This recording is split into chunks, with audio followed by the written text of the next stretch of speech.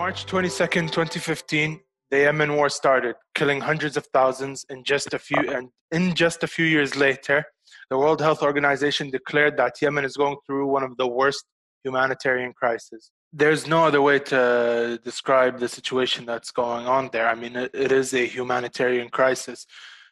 Children, families are starving to the point where they're starting to eat anything that's, from what I heard, anything that's green or any plant that they can see.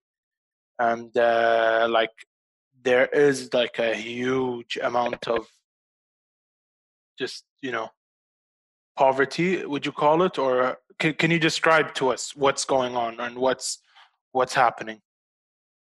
Yeah, I mean, it's 80% of the population is in need of humanitarian aid. So, it goes from even the people that had jobs before, you have to keep in mind that things have gotten more expensive. So even the person that was making any amount of money, now transportation is 500% more expensive. uh, Vegetables, bread, all the basics are much more expensive. So your purchasing power, you've lost purchasing power. So it's not just the kind of the poor people that were already poor. It's also the middle class that was middle class. Now the money that you did have, now it's basically worth nothing. I mean, you can barely make ends meet. So that's just to give you an idea of what the situation is like in Yemen. And then you've got to make hard decisions as a father. So you might have, let's say you had $100 worth of money or $50 worth of money. You have to decide now, do you use it for food or do you use it to take care of your kid who may have gotten cholera or may have gotten some other disease? So now, as a father, you have to decide, do I feed my family? Do I take care of them? Forget paying rent or forget about doing those kind of things. So you've got a lot of life and death situations that the average Yemeni is having to face at this point. And it's like a And daily thing that they have to make these kind of choices. It's not like a few days and it's gone. It's been like this for quite some time now. I mean, absolutely. I mean, the situation in Yemen has been very difficult. I mean, even from before the the airstrikes began in March 2015. But I mean, now the war has basically made everything worse. And so you have situation like the cholera. Uh, there was over 1 million cases of cholera. It was one of the worst. I think it was the worst recorded crisis of cholera worldwide. So, I mean, this was before we even get into talking about COVID-19 in mhm. Yemen. This is before that. We were already dealing with a war and these kind of sicknesses. How did cholera spread? What's the trace behind it? Well, I mean, cholera, there's water and sanitation and hygiene problem around the country. You have, problems with sewage in many different areas. Um, if you get outside of the main cities of Sana'a and Aden and all these main cities, even in those cities, you have a really serious sewage issue. So if you have heavy rains like they do have every season, you have many areas that you don't have proper sewage, and then you also have a waste system problem where you have waste not being picked up. So you leave that going on for, even if you leave that going on for a week, you have a serious problem very quickly. Hmm. And then COVID came in, and how'd that Well, affect yeah, everything post that? I mean, of course, I mean, it's a nightmare. I mean, for it came in April 10th, 2020. The first case was reported in Hadramaut, in the eastern part of the country. At first people thought, well, I mean, maybe because Yemen was so isolated, it wouldn't, it prolonged getting to Yemen. But I mean, eventually, it did arrive to Yemen, to all governors inside of Yemen right now. And I think one of the main issues with that is, we think about the two messaging that we're hearing in the West or even in the other parts of the Middle East is it's important to isolate yourself socially. And then the second thing, they talk about washing your hands. Well, okay, well, let's look at that now in the Yemen context. How do you how do you isolate yourself socially if you live day in and day out? You've got to go to work and be in these markets just to survive. So you can't even do that. And then the second issue is, well, how do you wash your hands with no water? Where are you going to get water from? And so there's so many areas where you've got women. It's often the women that are walking 2, 3, 4 hours every trip to go get water, and that water is not like it's good water. I mean, it's Cholera infested. not good water to Mhm. drink. Mhm. Exactly, and so these are the kind of things that they're trying to face COVID-19, but yet they don't have the basic things to deal with that. Um, Mhm. that's just for starters, regarding COVID-19. What started the whole situation that's happening in Yemen? Mhm. Well, I mean, there was a disgruntled, uh, the Houthis that were from the northern part of the country. They're from an area called Saada in the northern part that borders Saudi Arabia. And they have, even before 2015, they were, um, feeling that they were being marginalized. There had been some smaller wars that happened even before 2015. So they took opportunity that the population was feeling. At the point when they came into Sana'a, they came in from the north. You can see on your map from Mhm. Sada, and they came all the way down to Sana'a, and they basically took over the capital city, and they started to keep going down, and they went all the way down to Aden, and they continued to fight in Aden until the Southerners basically kicked them out. And so now the borderline is somewhere in Taiz. Taiz is one of the split cities. It's one of the cities that's seen some of the toughest fighting. So that's when Abdul Rabbu, the recognized president of Yemen. Um, he left to Saudi Arabia, and Saudi Arabia began to get involved with a coalition, and they started to bomb, with the excuse of returning the legitimate Mhm. government per se. But keep in mind, Abdul Rabbu, he came to power in a one ballot vote. He was the only one on the ballot. So some would say, how legitimate is that? Mhm. Um, all to say, it became, in many people's view, a proxy war. Iran backing the Houthis, and Saudi Arabia backing up Abdul Rabbu's government. Mhm. So that, in short, is how it began. And why were the Houthis like against Abdul Rabbu? I think is how you say his name. I'm not sure because I haven't heard of him, to be honest. Right. But the Right. legitimate Well, or the legitimate, I can't say the word, but you know who I'm talking about, right? right. Right. Well, they had felt that they were marginalized since Ali Abdullah Saleh, since he was in power. He had been in power for many years, and they had already felt like marginalized since then. So I don't think it was necessarily against Abdul Rabbu, but it was against the current sitting government. They felt they weren't being given their rights. They felt they were marginalized, and basically had enough of that and decided to take it into their own hands. Mhm. Okay. And all of this has led to obviously the GCC countries and the United States sending their planes and airstrikes and all that stuff. So we know that this happened, but what people often don't record or don't take interest in is once these airstrikes happened, how did it affect the lives of normal civilians? People who have nothing to do Well, with what's going on. Mhm.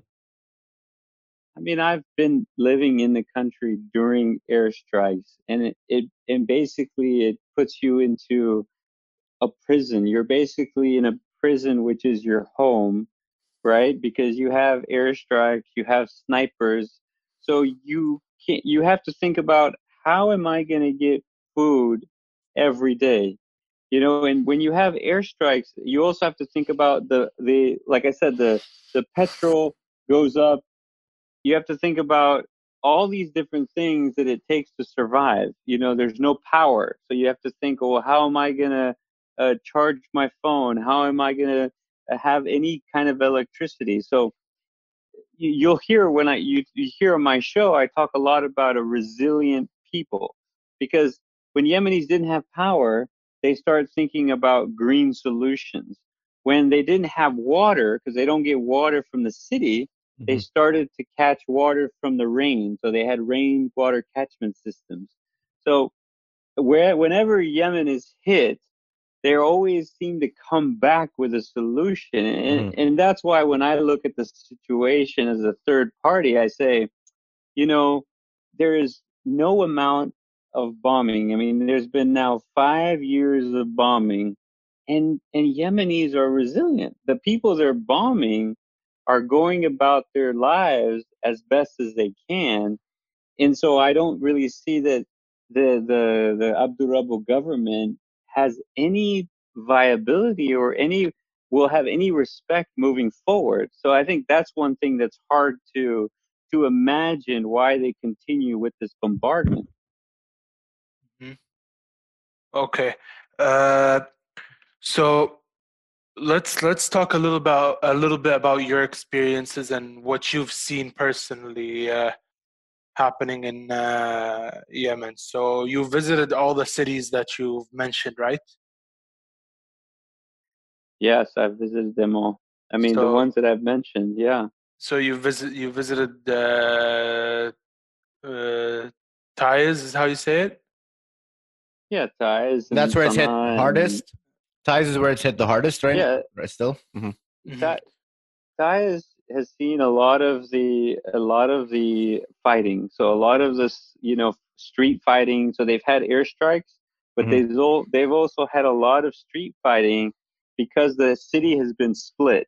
You've Hmm. got one side being, you know, is backed by the Abdul Rabbu government, by the Saudi-led coalition, and then the other side is run by the Houthis.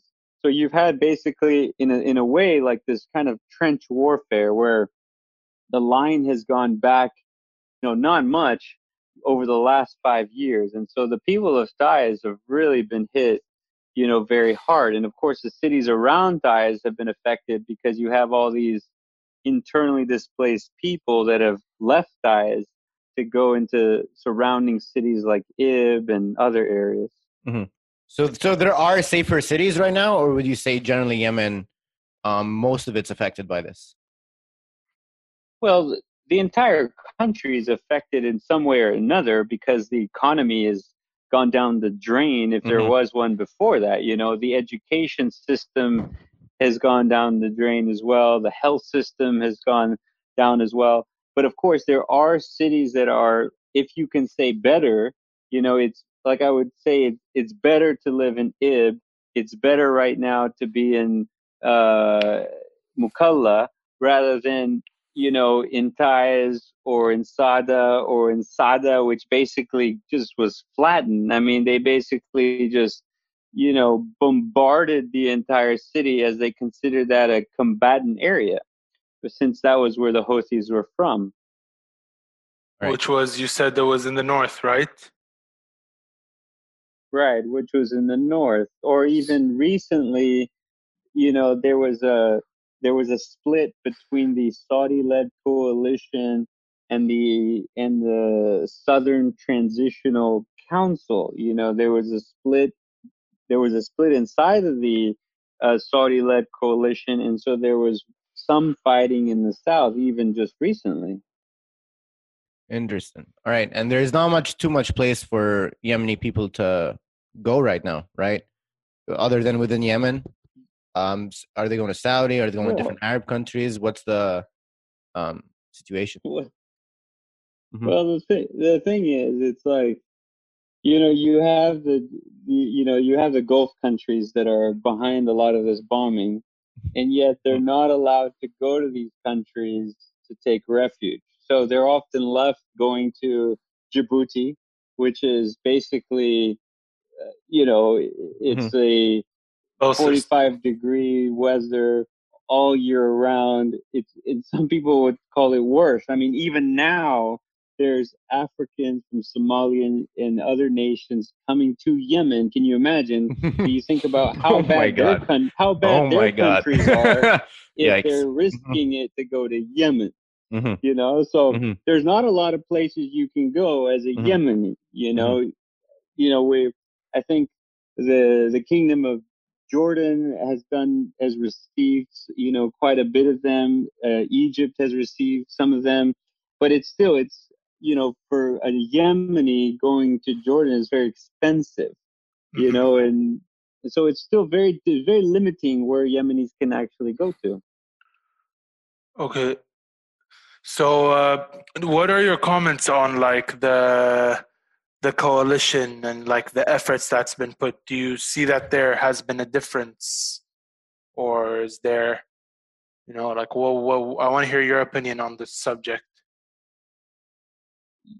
On their efforts in what? In the war? Yeah, against the Houthis. I mean, there's Yemenis that I speak to that are educated. Hmm. There are One of their main issues is even those that weren't that involved before. One of their main issues is what they call yani التدخل, which is interference. Hmm. تدخل. I think that's one of their main issues.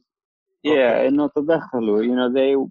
There was an outside interference. So there are many people. It's not like you're pro-Houthi and you're against Saudi-led coalition, but it's just the fact that they're being bombarded by this outside force that is now trying to divide up the country and decide who's going to be in the leadership of it.